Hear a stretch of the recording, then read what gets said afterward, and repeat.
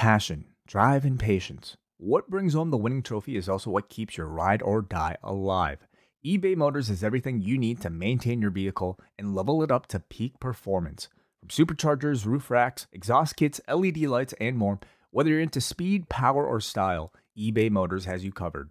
With over 122 million parts for your number one ride or die, you'll always find exactly what you're looking for. And with eBay Guaranteed Fit, your part is guaranteed to fit your ride every time or your money back. Because with eBay Motors, you're burning rubber, not cash.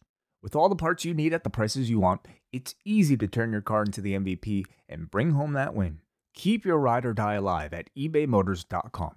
Eligible items only. Exclusions apply. What's so special about Hero Bread's soft, fluffy, and delicious breads, buns, and tortillas? These ultra-low net-carb baked goods contain zero sugar, fewer calories, and more protein than the leading brands, and are high in fiber to support gut health. Shop now at hero.co.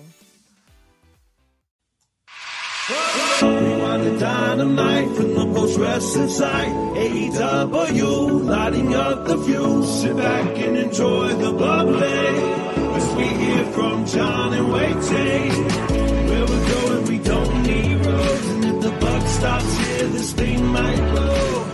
Everything you hear are opinions of the show. And if you don't like it, go to the forums and let them know. Hello, everybody. It is John Pollock and Wei Ting. Wei, long time, no talk. It's good to catch up with you. How are you? I'm doing okay, John. You know, been a bit of a long day, and Is it? I feel like we're barely started. So I'm good, but I'm looking forward to the next hour plus of discussion that we're about to have. Well, tonight we are doing a first. It is the post-wrestling doubleheader tonight. So we are going to kick off with our review of Dynamite. We'll also chat a couple of the news stories from today. And then in approximately 1 hour, at the top of the hour, we are flipping over to the Post-Wrestling Cafe for our review of the 9 Lives of Vince McMahon. We will be going through that documentary that aired on Tuesday night. So for Cafe members, you already have the link to follow along and watch the podcast afterwards. And if you want to jump on board the Cafe, you can do so over the next hour and have instant access and join us in about an hour. And we will go extensively into the documentary, what Wei thought about it, what I thought about it, and adding notes and background to many stories that they tried to cover over the course of those 2 hours. So that is all on tap. Do want to mention that Up Next is up on the site from Tuesday night, and that is your new home here on the Post Wrestling channel. Tuesday nights with Braden and Davey. You can always catch Up Next, as those two will be covering NXT, and that will be a focus of our first news story. But also to mention that we also have the BWE, the Big Fat Wrestling Quiz, going live on Thursday at 3 p.m. Eastern Time. With the whole crew. I'm pretty sure it's 8 p.m. Eastern. Oh, my goodness. Yeah. I can't remember. I thought it was... You're right. We went through this whole thing. Yeah. Go to youtube.com/postwrestling. It's got the correct time right there. It is all set to go. So do check that out and don't rely on me. This is... Okay, I'm not going to say anything. It's there. It's there. The upcoming stream. Yes, it is. Yeah, just bookmark it, hit the bell notification icon. You'll be told right away. One last thing while we're doing some plugs here. This weekend, of course, it's another edition of the Long and Winding Royal Road. This time, WH Park will be speaking with our good friend Damian Abraham. And speaking of the Long and Winding Royal Road, the man has dropped a brand new T-shirt over at store.postwrestling.com. Look at this beauty here. The 5 pillars celebrating the additional pillar in, of course, one Jun Akiyama here. So, wonderful design. These shirts are our biggest sellers. WH Park is a very popular man here at the Post Wrestling store. So store.postwrestling.com, $25 gets you one of these shirts in either black or white. Go and check out the logo right now and listen to the show this Saturday. He is our version of the Acclaim. WH is a big merch mover here at Post Wrestling. Check that out. It's a beautiful shirt. It looks tremendous. So there you have it. Check it out. Store.postwrestling.com. And the final thing, next week, the Christmas show is dropping. We are doing our annual jingle contest. You can send in your own Christmas jingle. We will review them all on the Christmas show. The deadline is next Wednesday. You can submit them on the thread at forum.postwrestling.com or email them to john@postwrestling.com. We are taking all submissions, and we will see how the jingles fare this year on the Christmas show. And that will be dropping next Friday, the Christmas show. So look out for that on December 23rd.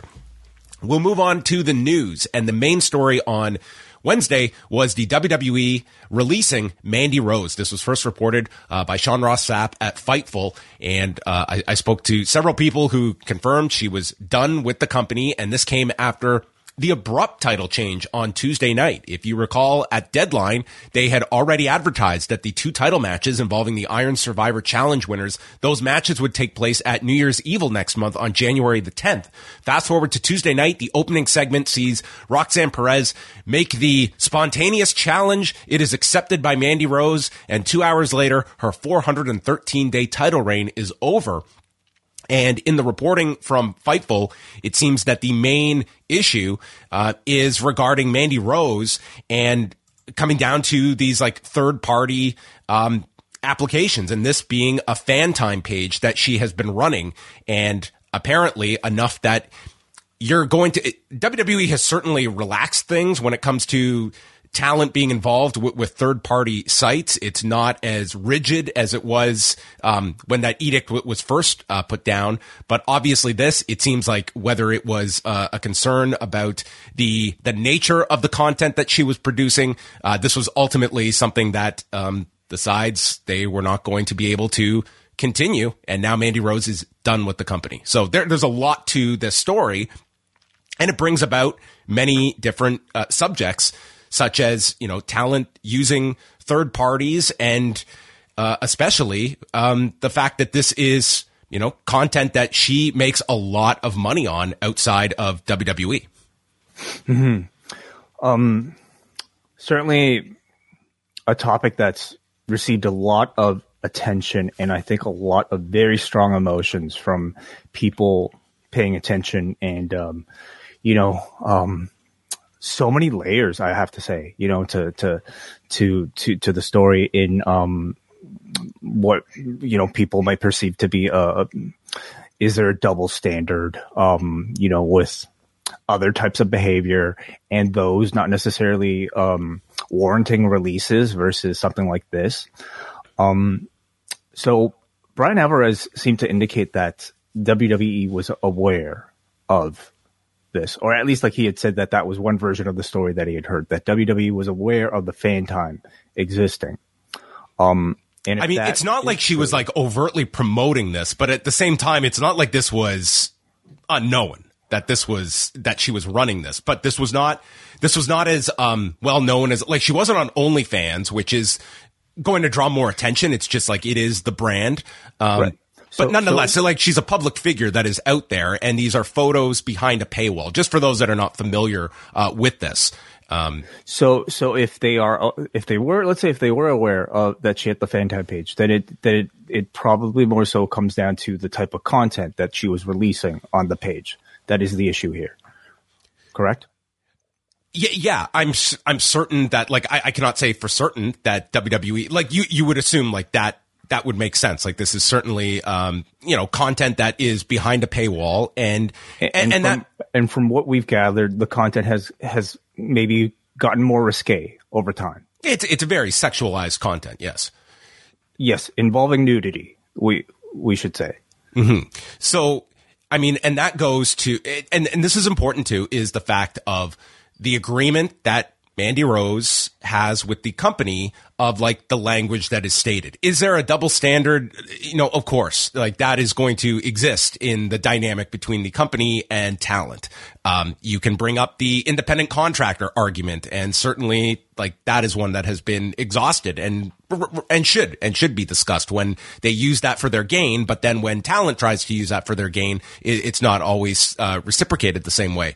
What WWE cannot do, though, in this situation for me, though, is hang their hat on this decision about this somehow affecting their image as a company. There is no way that you can send out a officer of the company into a wrestling ring to lead a crowd in a chant of "Thank you, Vince," who is under sexual allegations, and state that this is a black mark on our company, that a talent under their own doing is putting out photos that she consents to, that an adult is making money off of. Like, you cannot tell me that this is a bad image for our company when there are, to me, far worse things. Like, I could care less of talent that are engaging in this, but if the WWE has the power in their contracts to restrict this, and when it comes to talent making money outside of the purview of WWE, that is going to be territory where they are going to clamp down on. And this is something that it was in full effect during the Vince regime, and this is kind of our first example under the Paul Levesque, Nick Khan, Stephanie McMahon regime of clamping down on something that it's not just the money she is making, but probably the content as well that she is making. Right. Yeah. I mean, I think a lot of this calls into question perhaps like our society's views of nudity and sexuality, you know, and how that somehow is often treated as a way bigger offense than many other things that people tend to get into trouble for. And we're probably very behind the times in those instances. But it's, I think, a bit more of a complicated issue, just given the nature, the vague nature of like these sort of independent contractor contracts. And, you know, I think the vagueness of like what line of punishment I think the WWE has shown. Anyway, please, you had a thought. No, and I was just going to state as well the fact that this is also behind a paywall. This is not a case of someone is just going to randomly come, like granted, these photos, you know, it sounds like there was issues of these, you know, you are not supposed to be taking these photos and posting them elsewhere. That is probably going to happen. But nonetheless, these are behind a paywall. To me, this is a company that when it was comfortable with this type of stuff, had nudity on its own shows with children in the audience. So I cannot, listen to that kind of double standard. I mean, to me, like, I just do not see this as any kind of a controversy, but it is one that WWE is obviously going to send a message through this from others, but you're in a position where a Mandy Rose, like, let's remember this, like, she's in NXT right now where she doesn't have to be traveling all over the country. She's making a ton of money doing this. And when push came to shove, like, I'm sure they did not just come down and say, you're gone. I'm sure the option was it's here or these photos. And that tells me about this is a lucrative business for her and not just a side business. This can be her main line of work, I am sure, and does very well. I mean, in MMA, like, Paige Van Zandt does unbelievable, with this. And a lot of talent is finding like this is a very significant source of revenue for them. Certainly. Yeah. So, you know, in that sense, maybe, again, this is another thing that calls to question what somebody like her was being paid, you know, as part of NXT. I actually don't really know whether she was on a full NXT contract or if it was carried over from her WWE main roster contract. But tells you that, you know, if you're somebody who has the option of making money via one of these types of pages, I mean, this is probably a much more, lucrative option that's available than strictly professional wrestling. But I mean, you know, we've seen her growth over the past year, you know, in ring and on the microphone as a professional wrestler. And I think she's been working really hard. She's been taking it very seriously. So not for a second, do I really think she'll be leaving the industry. I feel like she's probably done a bit too much to just, you know, throw it all away. It's hard to say because she's one where we didn't, like, she came up through Tough Enough. She's been in the WWE system her whole career. It's always one of those questions when somebody leaves WWE and that's the only system they've been part of. Like, and, you know, it's not the easiest line of work, when you're looking at, different avenues to go in. We will see what her next move is. And if she opts to address this, I think that there was a lot of sentiment in favor of her today, where it feels like, you know, she was kind of the victim in this whole thing. But at the same time, if you have a deal with WWE, like, it's hard when you don't know what the language is and you know that you're kind of in this gray area that you're up against, and you know what the response is going to be, whether that response is fair or not. Yeah. So we'll move on. New Japan held their tag league finals today in Sendai. So I got to see the top matches on the show, and we had our two winners with Hiroki Goto and Yoshihashi, I would say semi-surprising, defeating Aussie Open after 28 minutes and 22 seconds using the GYR followed by the Naraku, which is the finisher they used last year to beat to beat Evil and Yujiro in last year's final. So back-to-back winners are Bishamon, and they will now challenge FTR for the IWGP tag titles. I was a bit surprised by this outcome, Way. It's a less attractive match, I would say, maybe for anybody who has seen or heard about the incredible match that FTR and Aussie Open had over in England. But I think a move like this is a reminder that, like, New Japan is largely a promotion that is being booked for the local audience. And I don't know if they would have necessarily seen FTR versus Aussie Open as a more attractive match than, two more established and well-known guys like these two. And then in the Super Junior Tag League final, it was Yo and Leo Rush defeating Chris Bay and Ace Austin. Both these teams had really, really good tournaments, and the end saw Leo Rush hitting the final hour onto Ace Austin, and then Yo, who just, to me, he was rejuvenated in this tournament, working with Leo Rush. I don't know if it's just him just acclimates better in a tag role, but this was, to me, a big resurrection for Yo. And Leo Rush is so underrated. He was great in this tournament as well. And it's Yo hitting the direct drive on Ace Austin. They win in 21 minutes and 10 seconds, and they will get future tag title shots against TJP and Francesco Akira. But the match everyone was focused on, Way. Carl Anderson, Bright Lights Carl Anderson, made his way back to Japan to take on Hikuleo.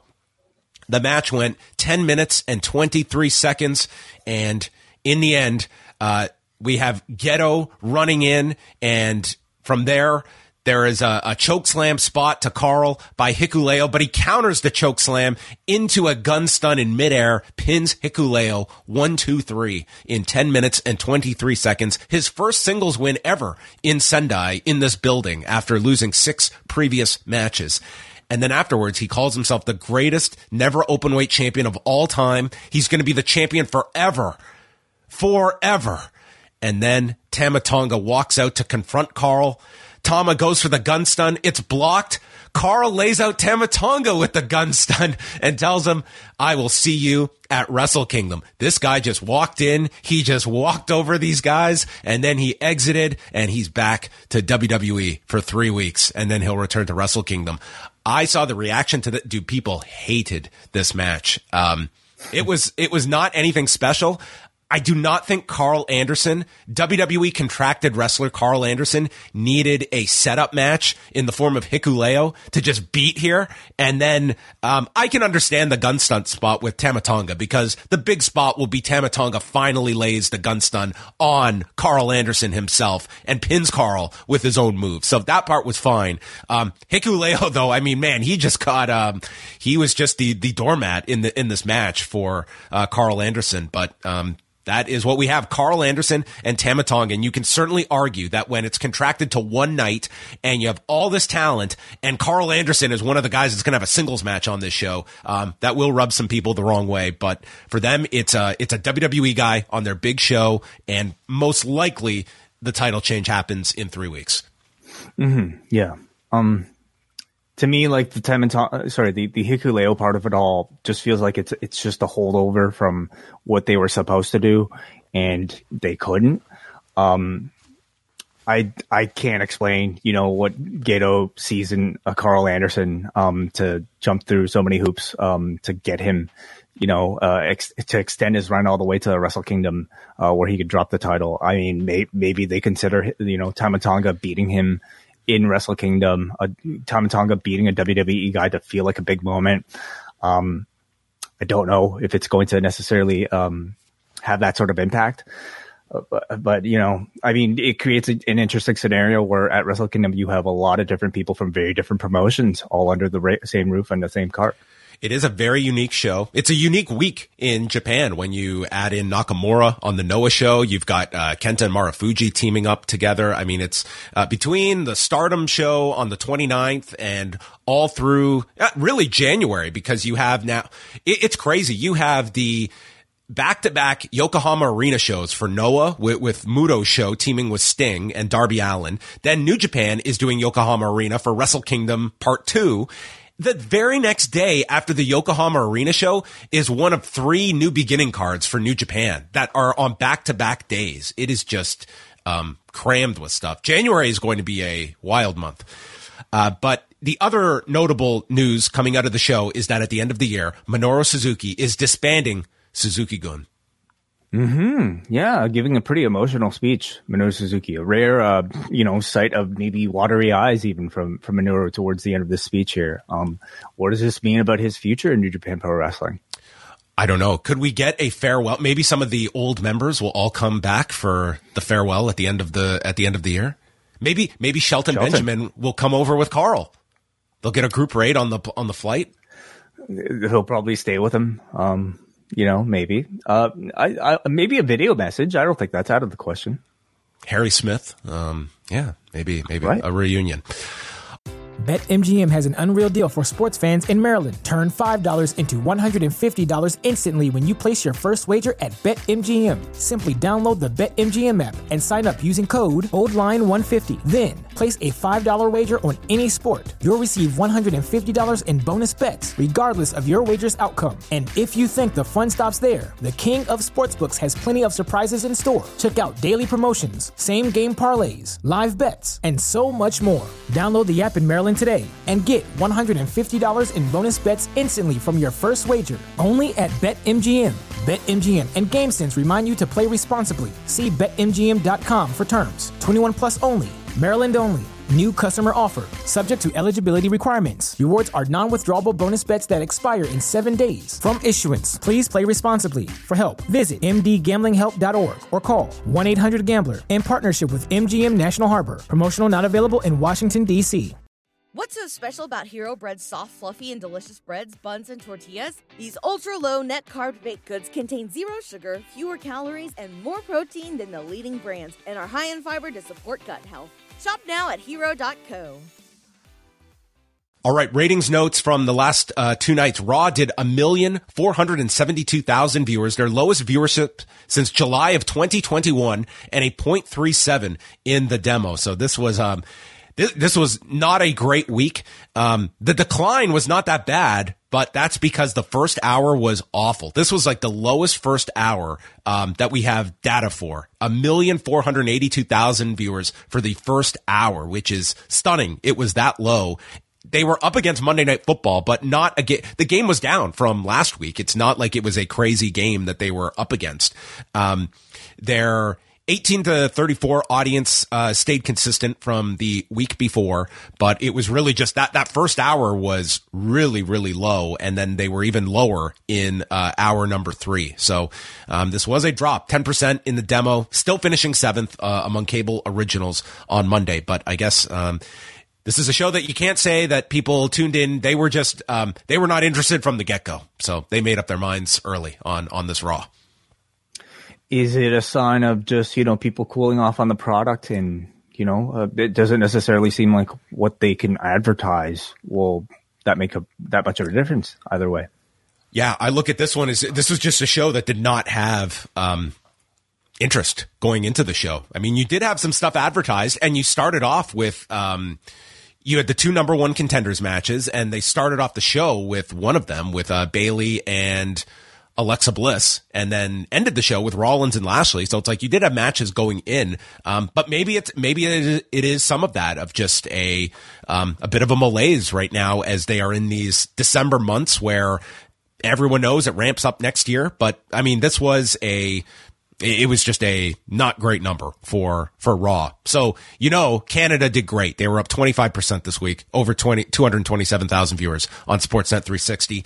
NXT on Tuesday did a very good number, 666,000 viewers and a 0.17 in the demo. This was among their highest demos of the year. It was third highest this year. Their demo was up 27% this week. 18 to 34, their highest number of the year. And as I recall, there was another episode this year that Roxanne Perez was in a big match, and I remember it doing like surprisingly strong. And this was a show that, if there was growth throughout the show, it was like the Roxanne Perez chase. And she comes off this match, and they set this up in the first segment. So, I mean, it's certainly something that would be encouraging if you are a Roxanne Perez fan, that this was, and they were also coming off of Deadline, so maybe they had a bit more interest than usual, but this was a very good NXT number. They were up to 13th on cable on Tuesday night, so that was appreciably up from where they were a week ago. And sign of the apocalypse, they did a great number in the U.S. They did a great number in Canada. It was like their highest number on Sportsnet since March. Wow. It has unified the country's way. So big news there for wrestling fans. And the Vice documentary that we'll chat about on the cafe it did not a great number. 95,000 viewers, 0.04 in 18 to 49, slightly above what the Tales from the Territories were doing on Vice. So this was not a very watched documentary, at least the first run of it. They did air replays afterwards, and I'm sure people will check it out afterwards, but at least for Tuesday night, nowhere near what Dark Side does. And I think there is something to be said about those shows and that franchise that there is an audience for, and just a random wrestling documentary on Vice. And this was the biggest subject you could have, I would say, in Vince McMahon. Right. But it's a time slot that nobody would be used to in terms of routine. I would say in terms of buzz. Maybe there was very little promotion for this, like other than that trailer that was going around that like wrestling Twitter would have seen. It's not like they were doing any heavy promotion for this that you would know all that much about. Like when Dark Side comes out, like, man, Jason Eisner and Evan Husney, dude, they like hustle on media. They do every show out there. They know who their audience is, and they've built like a successful following for it. But for this one, like, I would imagine there were plenty of people that did not even know that this was going on, and maybe airing against NXT, you would not think that would be a big factor, but it's not a help either. If you're trying to, big NXT with the title match at the end. It was a good NXT number, so you were going against that for the second hour. All right, there you go. That is all the news to ponder and discuss. So postwrestling.com is where you can get all the latest news. Tonight's show, Winter is Coming, from the Curtis Culwell Center in Garland, Texas, featuring Tony Khan landing the NBA on NBC theme. I love this tune, dude. When I was like a major basketball fan, there is not a kid my age that didn't like play basketball out in the street and have this song in their head as they were like shooting. It's the Round Ball Rock by John Tesh. The great John Tesh. This was one of the many contributions of Mr. John Tesh. Yeah, this seems to be like their theme for this Best of 7 series now. That's cool. Is great. Yeah. And that takes us to the opening match number 4 in the series between the Death Triangle and the Elite. And we get right into things with dives from the Elite, and it ends with Nick landing on his ankle on the floor, and he starts hobbling around. He waves off the tag. He just is trying to get his ankle going. Doc Samson is checking out on him. Taz is noting no ankle support with those shoes that he's wearing. Should be wearing wrestling boots. And then there's an injury to Kenny Omega. They note his shoulder is injured as well. So the Elite are just trying to keep it together here, and Nick gets taken to the back, so we have a handicap situation. Matt does his Northern Lights or O'Connor roll combo on the Lucha Brothers. Huge pop when Kenny gets the tag, delivering snapdragons, and then Pac trips up Omega, stopping the dive.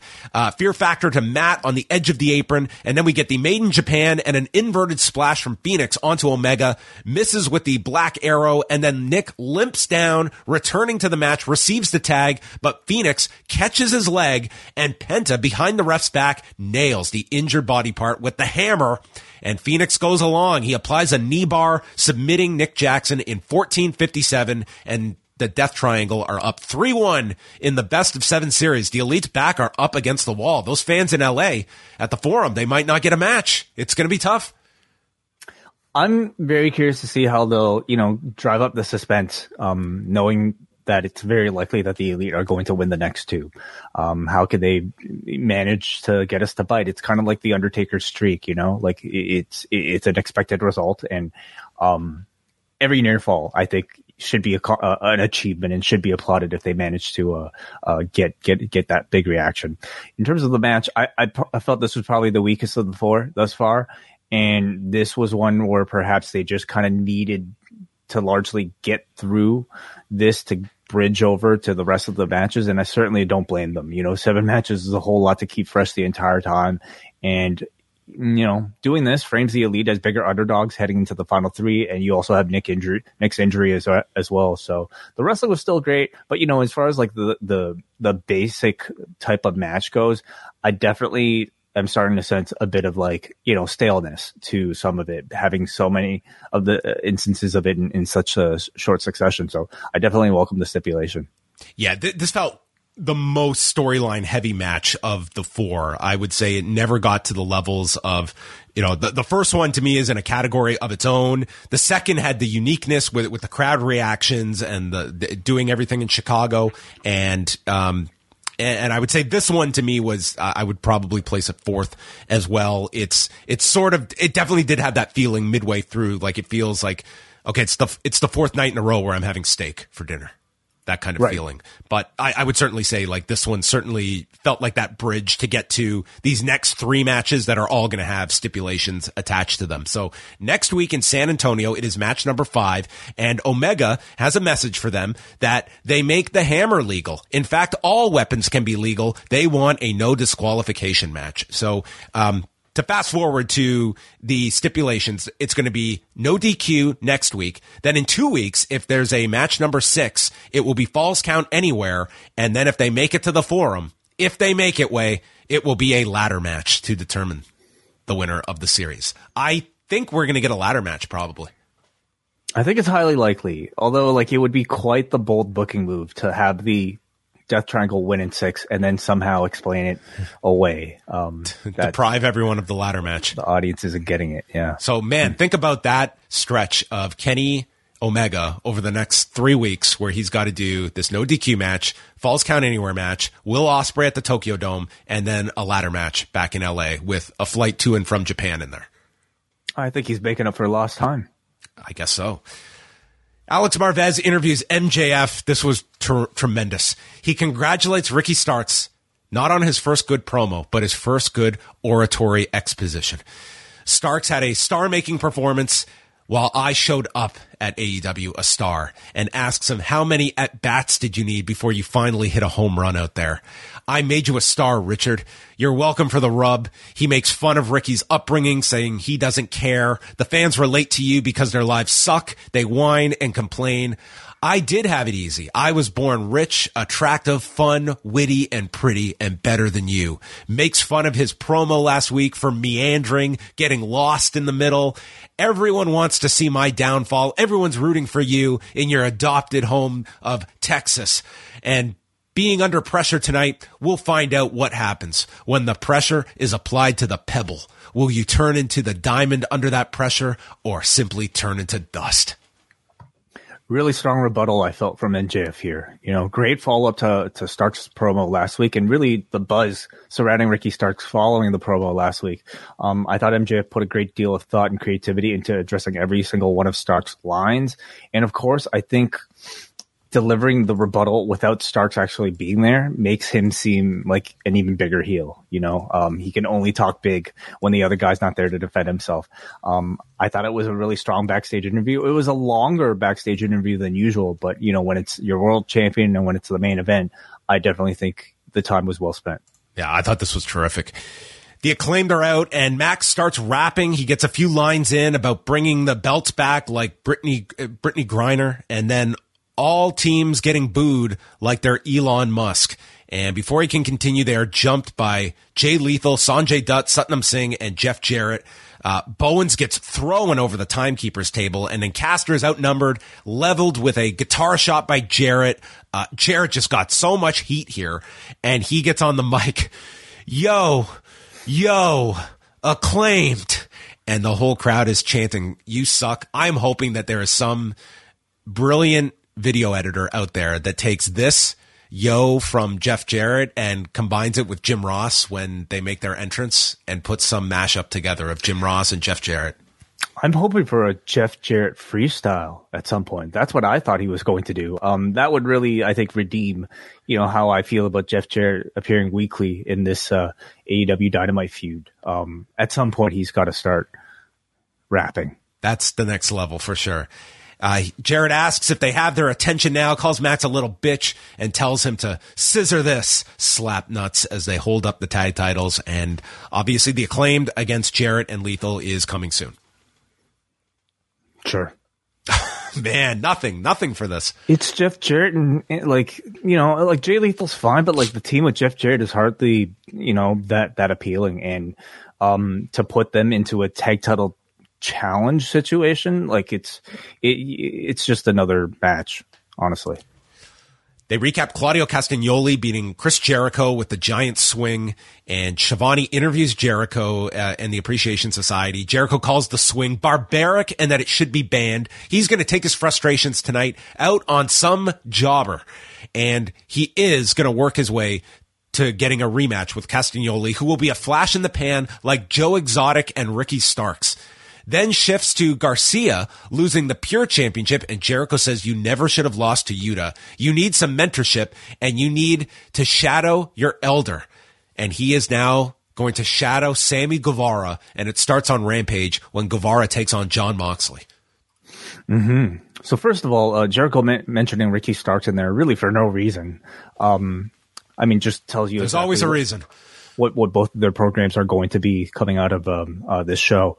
I think Guevara and Garcia as a sort of odd couple pairing of the two youngest guys in the faction with very kind of different personalities. I'm kind of curious to see. I'm curious to see what sort of comedic chemistry and just personality chemistry that they might have together. Yes, with the 29-year-old elder, Sammy Guevara. And once again, putting Moxley on Rampage this week. We will talk about the Rampage lineup later. Brian Cage with Prince Nana takes on Jungle Boy Jack Perry. We saw Jungle Boy selling the effects of his neck after that brutal apron bomb by Big Bill last week. And Cage controls him during the picture-in-picture. They promote the fact that tickets are going on sale this Friday in Winnipeg. I'm very curious what the on sale is like this week in Winnipeg. That's a big arena. It's 16,000 or so for hockey. I'm very curious to see how well they do in Winnipeg. Yeah, that might be a surprise of how well they do. Jungle Boy struggles to get Cage off his feet, and then he counters with a DDT. Jungle Boy gets rotated off a German, and then a full Nelson slam by Brian Cage. He works on the neck, discus lariat, and then the F5 is turned into a destroyer by Jungle Boy, goes for the snare trap, but Prince Nana gets onto the apron, distracting Aubrey Edwards as Cage is tapping, and then Cage misses a lariat, runs into Nana, and there's a roll-up by Perry in 8 minutes and 16 seconds, beating Brian Cage, and he says he beat Luchasaurus at Full Gear. Now Brian Cage, he wants the biggest bitch of them all, Big Bill. Mm-hmm. I thought the match was very good, as you would expect from these two. Anytime Brian Cage is in there with the cruiserweight, it's usually a lot of fun. And Jack Perry is fantastic. I love that they gave Jack Perry a strong win over a big guy. I think that's excellent. But I don't know if they needed to have Cage tap and get pinned within the same match. I feel he's at a level where he's worthy of just a little bit more protection than that, especially since he just won the 6-man tag team championships on your pay-per-view over the weekend. Different company. Sure. Yeah. You don't have to watch it. But it's a move like this that just kind of tells me those are completely meaningless championships. Yeah, it was a nice match that they had. They're doing like this giant killer thing with Jack Perry. It sets up, this thing with Big Bill well. And when he calls out Big Bill, how are you? Are you sold on Big Bill? It's better than W. Morrissey. Yeah. Okay. Stokely Hathaway comes out stating that Jungle Boy pisses him off to the highest level of pissivity. And he is going to see the bottom of Big Bill's boot and the back of my hand. And with that, Lee Moriarty charges down the ramp, attacking Jungle Boy, followed by Big Bill. And Hathaway is on the microphone as this attack is going on Jungle Boy, stating, "There should be music. Rest in peace, New Jack." And then Jungle Boy gets thrown into the steps, avalanche into the ring, and then a choke slam by Big Bill when Hook arrives on Dynamite. He comes out, giant reaction, and he comes to the aid of Jungle Boy. And we have got Peter Pan and Captain Hook. Oh, okay. I kind of see it. Not bad. Maybe. I love that the heels, including a 7-footer and Big Bill, flee at the sign of Hook stepping into the ring. It makes Hook look so great. He already gets such a great reaction from the audience, but when you have the heels, including a giant cell, his appearance like that, I just thought that, it made him look so great. And then you have Hook and Jungle Boy shaking hands, and it's another pairing of different personalities that I quite like. In fact, this feud with these two eventually against Garcia and Sammy Guevara, I think would actually make a whole lot of sense. These two against each other one day. Getting to absolutely. That point. Like, there's a lot here. I like this. I like this direction. Putting these two as kind of, they don't have to be some permanent team, but it's like they got each other's back. The visual of Hook one day getting the red rum on Big Bill, I think could be great. So awesome. A lot that you can work with here. And I've been very kind of critical on Hook kind of branching out to do something. So I was optimistic about this direction. And a rare time seeing Hook on Dynamite as well. It's a combination of personalities that I actually am very optimistic of because, Hook is somebody who I think has struggled without having a mouthpiece. They've tried with Danhausen, and for whatever reason, they just kind of dropped that very cold. And without it, you're left with him like not being able to do much. He's awesome not speaking, but he still has to, have a way to kind of build stories beyond just like walking out and like, I don't know, tearing up contracts and things like that, like he did with that group, Trustbusters or something. Anyway, right. One of those groups. We have the Blackpool Combat Club, no Bryan Danielson, with Moxley stating how they made a statement at Final Battle with Claudio and Yuta. He choked out Takeshita last week. That's a small statement, and they're putting everyone on notice in 2023. And they state, "You think you're good? We know we're better." And Yuta says, "We have to fight like you're already dead." And Moxley says they have one last Jericho Appreciation Society worm to stomp out in Sammy Guevara, and Moxley is going to stomp his face into a bloody mess and leave him for dead, and tells Hangman, "You know where to find me. Bring your little Dark Order buddies to Rampage." Yeah. Bit of a, state of the union for the Blackpool Combat Club. And by the way, are they still the Blackpool Combat Club? That's how they were referred to as, yes. Okay. And no Bryan Danielson here. Very strategic, I would say. Yes. More to come with Bryan Danielson. Nice video package here with Swerve walking out on Keith Lee and says he gave Keith everything from his in-ring skills to his friendship. Next week, they will have their face-to-face meeting. "I have no friends in this business, no family, just affiliates." Just a great delivery from this guy. Does the wink at the end of his promos. I just like this sinister look. I love the little maniacal laugh Swerve broke into in the middle of this very quiet, very seriously delivered promo. He, to me, is like getting, I think we definitely saw it, driven up to 11 in that backstage sketch where he cut Billy Gunn's fingers. maybe not quite, over the top like that here, but nonetheless, like the delivery, I think is straight out of a horror movie, and it's been wonderful. He's bringing like really strong Heath Ledger Joker type of energy, but without, feeling like a cheap knockoff at all. This feels totally original. He has had a tremendous 2022, and he's somebody who I would bank on reaching the top of this industry next year. He's going to have continue this great heel run.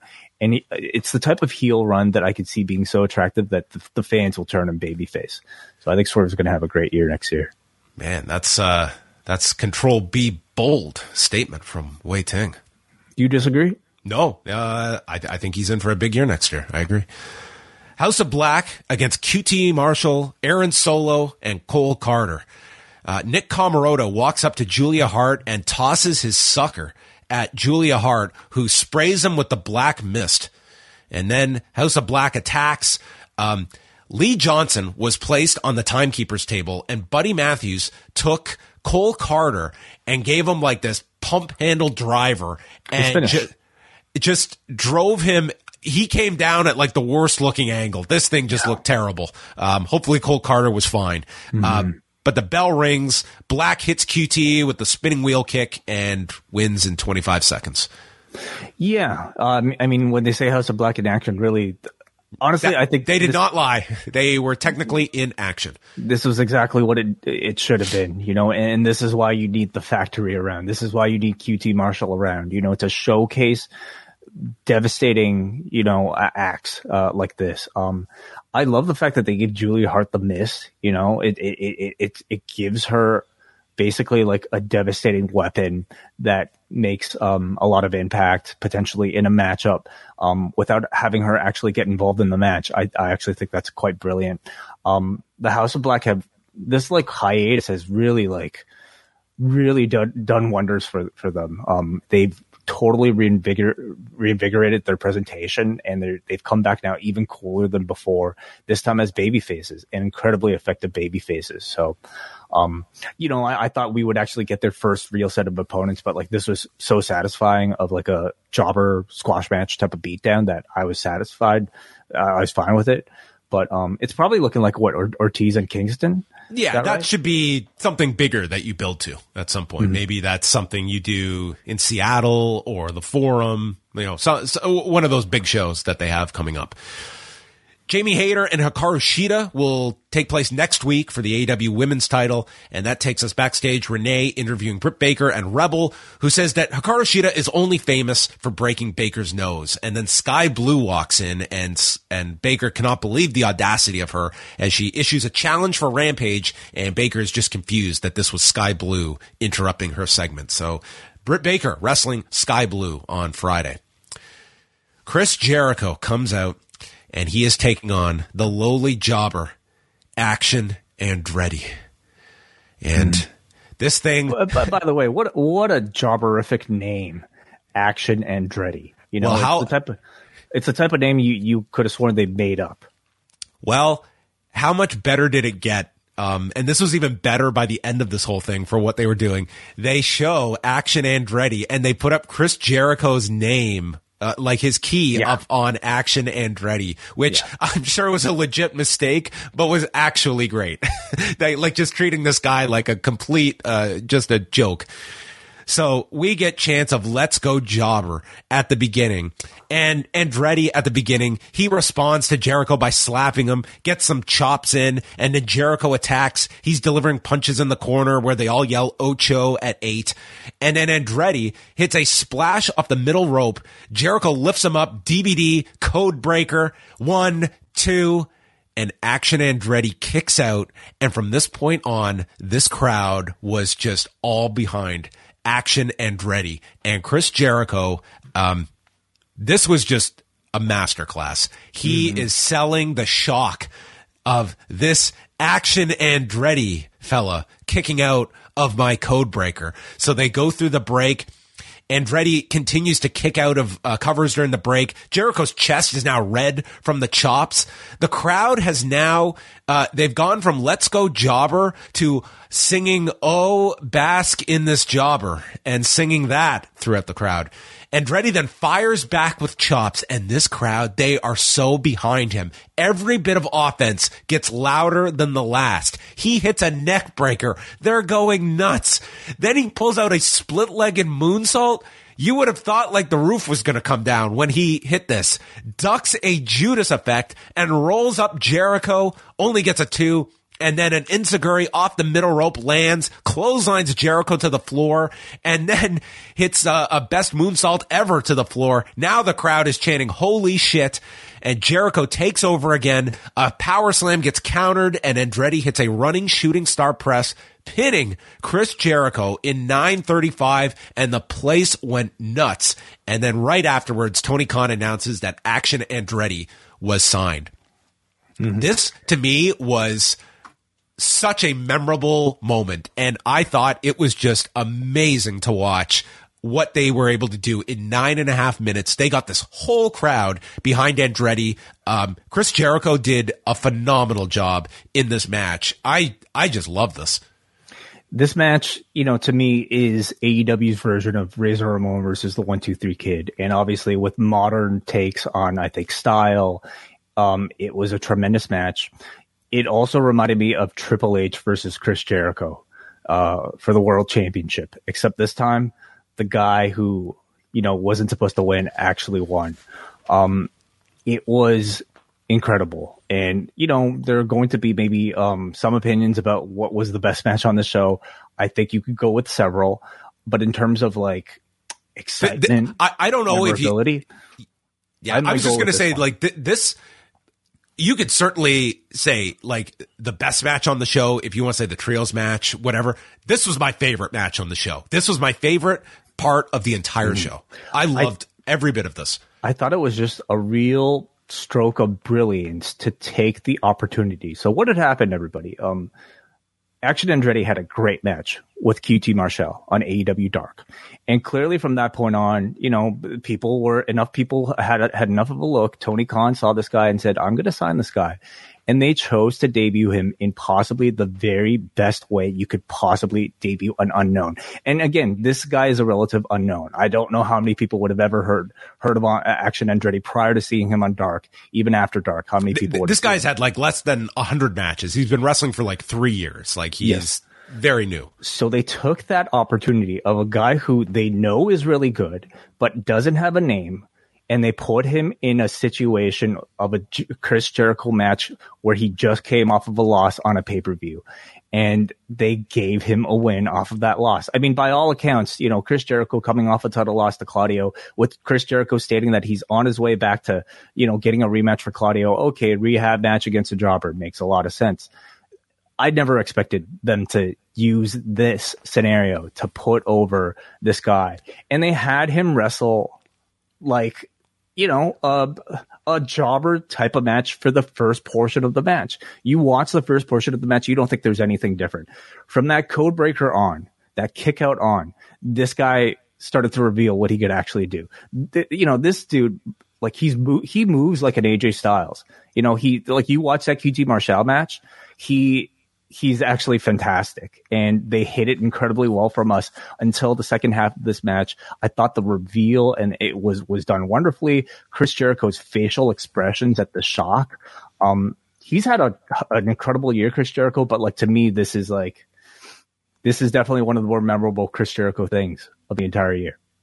Yeah. I mean, there's few people I think that could do this to this level. That Chris Jericho did. Like, this was just a masterful 10 minutes to watch a guy that was probably unknown to 90% of this audience, and maybe that's low. 99, I would say. And, by the end of it, like to go in with this plan and to get the audience into this, this was a great crowd tonight, but man, they were just, they started, this was total nothing to them at the beginning. It was, we're going to entertain ourselves with a let's go jobber chant. And it got them, by the end of it, Action Andretti was the biggest babyface on the show, maybe second to Ricky Starks. That's what it felt like by the end of this show. Just a tremendous, tremendous theater to watch for 10 minutes. If you're going to check out one thing on the show. And then you had the announcement afterwards, and you have like your protective view. Like these upsets don't typically happen too much in AEW. Like they protect their guys so much that this had even more impact at the end. So this was a home run to me. I thought a really great job. Like they made this guy in 10 minutes. Yes. And, again, to me, it's part of maybe the egolessness of a Chris Jericho to, sacrifice his star value to be able to deliver a moment like this. He could have very well, done the Triple H thing where like gave the guy a great match, kick out of the code breaker. Great. You got the, sort of a moral victory here. But I mean, they went further with it. They gave him a win. And I mean, Chris Jericho does not lose a thing, of course, coming out of this, but this guy, he's made. I mean, I don't want to say he's made, but he certainly made a great splash on his first debut. So by this point, everybody knows who Action Andretti is. I wonder if they'll keep that name. I still think it's incredibly dropperific. But we'll see. Maybe he'll make it cool. Then we had Ricky Starks promo. He woke up this morning knowing he's the man and feels just as prepared as the first day he walked into AEW, broke his neck, sat at home, and made sure that he'd come back and do this.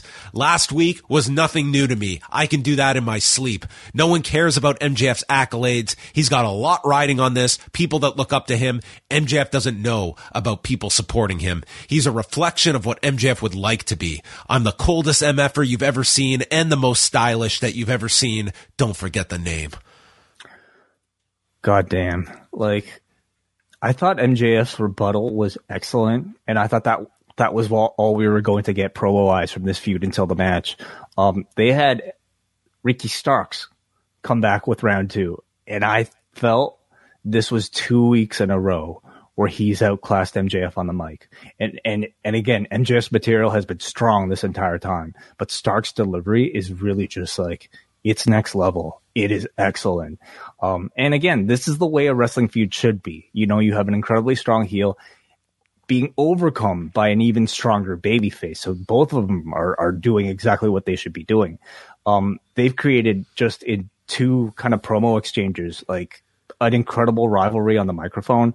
They deserve an extended feud. And I think in the future, we have to get that because, man, they've shown incredible chemistry on the mic together.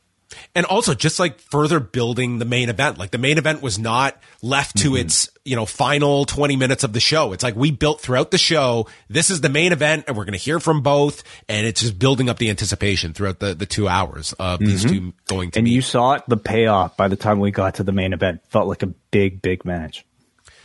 Then we had highlights of FTR and these 2 unknown brothers from Sandy Fork that I'm not familiar with as a TNT TBS viewer that were showing on television.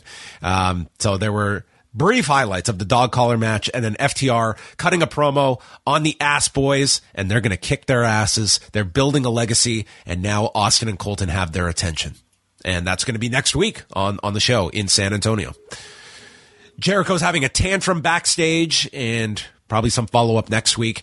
Ty Mello against Ruby Soho, the match that is 101 days in the making, Excalibur notes, since All Out. Very quiet time in AEW's history since All Out. And then Soho attacks her on the floor, and then from there, Mello tries to leave and then gets grabbed. And the story of this match is Ruby is out for revenge, and revenge means I'm going to break your nose. And Mello knows that Ruby needed reconstructive surgery, so I'm going to break your nose again. So both of them are just trying to break the other's face. That was the story of this match. Soho drives Mello face first into the turnbuckle and then repeatedly rams it in. Then Mello comes back with a pump kick into the face, hits a God pile driver. Soho kicks out and then lifts her for the tie KO, the move that broke her nose at All Out. But instead, Ruby stops it, knees Mello in the face, and hits No Future for the win. I thought it was a really strong match. You already have a story built in here, and I thought the intensity and the sort of like vengefulness from Ruby Soho was really, like, it really came across to me in the match. The crowd was hot for it, and also I just think her aggressiveness and intensity were very good. I think Ty Mello's been she's been a fantastic heel, all year, and this was probably the point where, she needed to have her strongest, most obnoxious performance. And I thought she absolutely delivered that. So coming out of the match, I felt Soho, felt like a pretty hot commodity. And As Ruby Soho is victorious, Anna Jay attacks her from behind and levels her with a gory bomb, smashing her face into the mat, and Ruby grabs her nose. Uh-oh. And the nose maybe she could borrow Pac's mask. Perhaps Pac's nose will be recovered in time for Ruby to adopt the mask. Then Alex Marvez goes to the trainer's room for an update from Hangman Page. This poor guy who is recovering, who is being shuffled from city to city every week. And he says, what, you want an update? You want to ask if I still have migraines in the morning? If I get dizzy in the shower? And he describes being face first down in the match, snoring for 60 seconds after the lariat from Jon Moxley. And he describes being checked on afterwards and being asked several questions, including what's the date? What city is it? Who are you wrestling? And then they show Hangman Page his cell phone with his son's photo on the phone. And they ask him, what's your son's name? And he couldn't remember his son's name for 10 minutes. And he said, I've been to hell. And I'll fight Moxley, but if he wants to send me to hell again, I'm bringing him with me. So this was, I thought, just a tremendous segment with Hangman Page. Could not remember his son's name. He said for an hour, he couldn't remember his son's name. Yeah. I think there were so many ways he could have gone with this promo to just explain that fact, that very heartbreaking fact of like, I can't imagine, not knowing my son's name. And being so lost and feeling just like so helpless that I don't even know something that should be the most important thing to me. I thought he could have simply said, I had a really bad concussion. I couldn't remember, a lot, but like the way he kind of took us there to explain like the concussion was this bad. I thought was wonderful and very emotional and a reminder of just how great of a promo this guy is on a show with some pretty great promos. Dude, there were some great interviews on this show. Some very, very solid promos or oratory expositions. Rampage on Friday. We've got Jon Moxley against Sammy Guevara, Britt Baker against Sky Blue, Wardlow is in action, and then a promo to set up Dustin Rhodes in Texas teaming with Orange Cassidy and the Best Friends with Danhausen in their corner against The Butcher, Blade, Kip Sabian, and Trent Seven. So 4 matches listed for Friday night, which is being taped tonight in Garland. Then Dynamite next week, the Holiday Bash. It's match number 5 of the best of 7 in the no DQ match. Hayter and Shida, and then FTR against the Gunn Brothers. That takes us to the main event, MJF and Ricky Starks for the AEW Championship. And the ring. And the ring, you're right. The Dynamite Diamond Ring is on the line. It is winner take all. And MJF early on, he's doing Ricky's pose. He does the strut and then eventually gets frustrated and goes to the crowd. And then MJF starts to work over Ricky Starks. He's applying an abdominal stretch, driving the knuckles into the side and working over like the injuries that Ricky Starks has been selling over the past month. We see a Liger bomb by Starks. The crowd is very much behind him. And then MJF targets the elbow and the arm to weaken it for the salt of the earth. Hits a power bomb onto the knee for a 2 count. Crowd is into all of these covers. Starks eventually hits a spear, but then MJF regains the advantage, gets the salt of the earth onto the injured arm. The crowd's going wild. Then he figure fours the arm. He hyperextends both arms so he can't reach the rope. Then he reaches with his foot. He takes the leg of Ricky Starks, and suddenly we see him become Max Sabre Jr. And very good, yeah. The one limb he has is his other foot that makes it to the rope. A great sequence here and tease of a submission. MJF is avoiding the Rochambeau. There were a few issues at times when each was lifting the other that it seemed like the balance was off. But I felt like, at least for Starks, he had the excuse of having a bad arm and the ribs. And I think was a struggle. He was kind of selling it, Yeah. So it comes down to MJF avoiding the Rochambeau. He hides behind referee Paul Turner, pushes him aside, and with Turner's back turned, kicks him low and uses a small package to pin Ricky Starks in 15:48 to keep the title and, for the 4th year in a row, the Dynamite Diamond Ring. I thought this match was outstanding. First defense from MJF, and it was excellent. You know, it's not so much a shock at all anymore that he's as good in the ring as he is on the microphone. In fact, I would say expectations for him to steal the show as the champion are there every single time now. And I thought he absolutely delivered, as did Ricky Starks, who I think more than proved that he is a main event player throughout the course of this reign. I mean, by all accounts, you know, MJF's first title defense, you wouldn't think there'd be this much drama, because it's pretty much a given, especially with Bryan Danielson kind of being built up as a real challenger for a bigger match down the line. I mean, how much would you get into Ricky Stark's challenge? But because the promos were so good, because they strategically placed, used him as a challenger in these Texas shows, I thought they turned this into something way beyond what it should have been, and a real star-making performance, a star-making couple of weeks for Ricky Starks.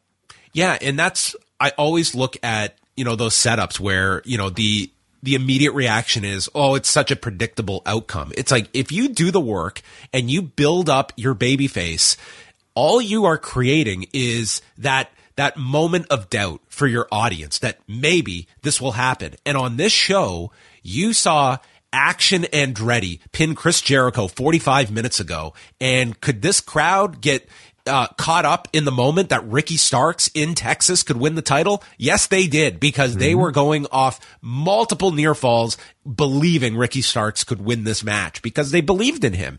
And if it's a Chris Jericho direction, I think there's way worse options for Ricky Starks to go after this in terms of like a solid program that comes out of this that still keeps him in a main event sort of focus. Yeah, you're talking about perhaps, two of the 4 MVPs coming out of the show, being paired together in Chris Jericho versus Ricky Starks. I think that's a wonderful pairing. And I mean, it's one that I can see Ricky Starks coming out of as the victor, just to kind of boost him over to that next level. But I would love to see MJF versus Ricky Starks revisited in the future. I think these two could be career rivals with even greater promo battles, within the two of them, both on the mic and in the ring. They've shown to have incredible chemistry. So I could see a whole lot more for them in their futures. And then as MJF was leaving, Bryan Danielson's music hits. He comes out, chases MJF, who runs through the crowd, and Danielson tends to Ricky Starks and keeping everyone's direction on Bryan Danielson chasing MJF, both literally and figuratively, for the title. Mm-hmm. And that was the end of the show. A really entertaining show. Very good match. I mean, the trios match, it wasn't the best of the series, but it's fun. Still exactly. It's still steak, and it was like an entertaining trios match. I love Jericho and Andretti, and some of the promos on this show were very top notch. Like Moxley's too. Like the BCC promo was very strong. Swerve's was very strong. Hangman, of course. Yeah. And then you had your main event participants. Like this was a very well-rounded show, and I thought it was one of the better Dynamites, I would say, in recent memory. So strong show out of Garland, Texas, and a great crowd. Crowd added a lot to that main event, to Action Andretti. They were very much very heated for these 2 hours. So that is the review of Winter is Coming. Do you want to go into feedback first, Way? What do you want to do next? Do we have much of it? We have a bit, yeah. Let's save it for Patreon, and the cafe. So all of you guys right now, because we're going a little bit over the hour, let's save it for that. We'll start off with your feedback, and then we'll get into our Vince McMahon documentary review. Okay, so we will let everyone reset. We are going to reconfigure and meet you over at postwrestlingcafe.com. We'll be going up in just a couple of minutes with our review of the 9 Lives of Vince McMahon documentary. Patrons at all levels get access to the show, so we hope to see you over there. And thanks to everybody for tuning in to Rewind to Dynamite. BetMGM has an unreal deal for sports fans in Maryland. Turn $5 into $150 instantly when you place your first wager at BetMGM. Simply download the BetMGM app and sign up using code OldLine150. Then, place a $5 wager on any sport, you'll receive $150 in bonus bets, regardless of your wager's outcome. And if you think the fun stops there, the King of Sportsbooks has plenty of surprises in store. Check out daily promotions, same-game parlays, live bets, and so much more. Download the app in Maryland today and get $150 in bonus bets instantly from your first wager, only at BetMGM. BetMGM and GameSense remind you to play responsibly. See BetMGM.com for terms. 21 plus only. Maryland only. New customer offer. Subject to eligibility requirements. Rewards are non-withdrawable bonus bets that expire in 7 days. From issuance, please play responsibly. For help, visit mdgamblinghelp.org or call 1-800-GAMBLER in partnership with MGM National Harbor. Promotional not available in Washington, D.C. Say goodbye to your credit card rewards. Greedy corporate mega stores, led by Walmart and Target, are pushing for a law in Congress to take away your hard-earned cash back and travel points to line their pockets. The Durbin-Marshall credit card bill would enact harmful credit card routing mandates that would end credit card rewards as we know it. If you love your credit card rewards, tell your lawmakers, hands off my rewards. Tell them to oppose the Durbin-Marshall credit card bill.